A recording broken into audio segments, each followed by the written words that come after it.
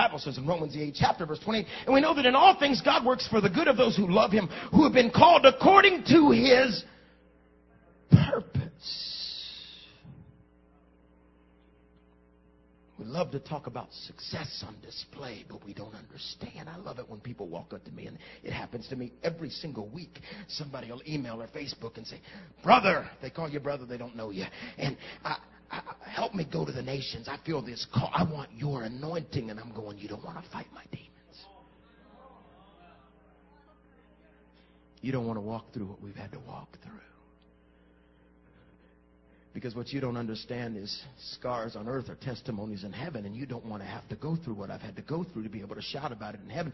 See, there's a process. He told me to come and preach tonight the power of the purpose, to begin to tell you some things, that there is a price. That you don't just suddenly stand on a stage. You don't suddenly just get used. It is a process. And it comes out of nowhere. I was telling a friend of mine that got called last week to suddenly be in a movie and out of nowhere gets a phone call. He's a pastor of an incredible church in California. Suddenly gets a call to be in a movie, and I said, it's that favor that was already planned. Let me read this verse to you again, because you're not getting it. And we know that in all things, not just a couple of things, because if you just look at the couple of things, you're probably going to quit. It's in the all things process. It's when you begin to mix it all together, the good, the bad, and the ugly, works for the good of those who love him, who have been called according to his purpose. Now, the word purpose means this. It means created, a laying down of anything in view of others, brought to public display for a reason. Oh, you're not getting this yet. That's all right. It's going to come alive, and you're going to hit somebody, and it's going to get embarrassing. Now watch.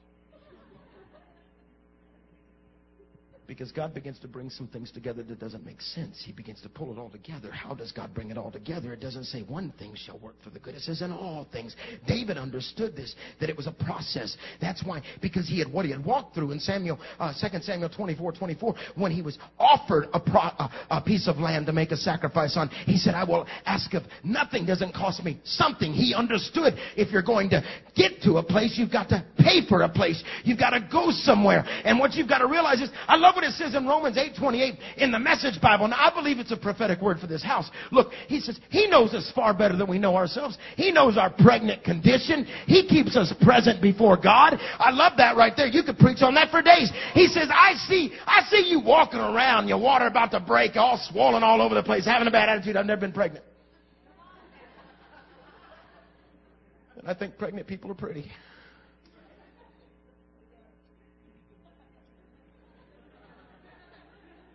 Did that for Karen. But I love what it says right there. He says, I know that there's something inside of you growing. Because it takes a little dirt to put a little seed. That's yours. Got to have a little dirt to make the seed grow. God says, I've noticed there's something going on inside of you. I took a Holy Spirit sonogram, and I see it. I see something in there. In fact, it's even got feet starting to form on it. And I knitted it together in the secret place. How many of you know that's why God continually says, go back to the secret place? And the problem with most people, you can tell they don't pray when their life is frayed, because he still has a knitting needle. And he still knows how to get you in the secret place and put you back together again. He puts you together in the secret place, Psalms 139. And so if somebody's frayed, if somebody walks around frayed, you can tell they don't have a prayer life, because they've not gone to the secret place to get sewed back together. But look what he says right here. That's why we can be so sure that every detail in our lives of love for God is worked into something good. Somebody shout out, I win.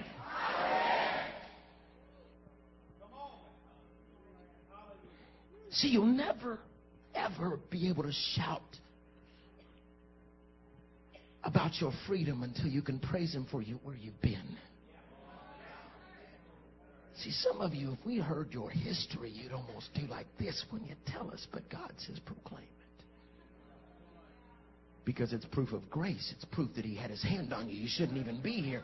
See, I'm talking to the ones that people come up and they go, I want to do that. I want to stand on that stage. And I'm saying, do you want to talk about my years of insecurity?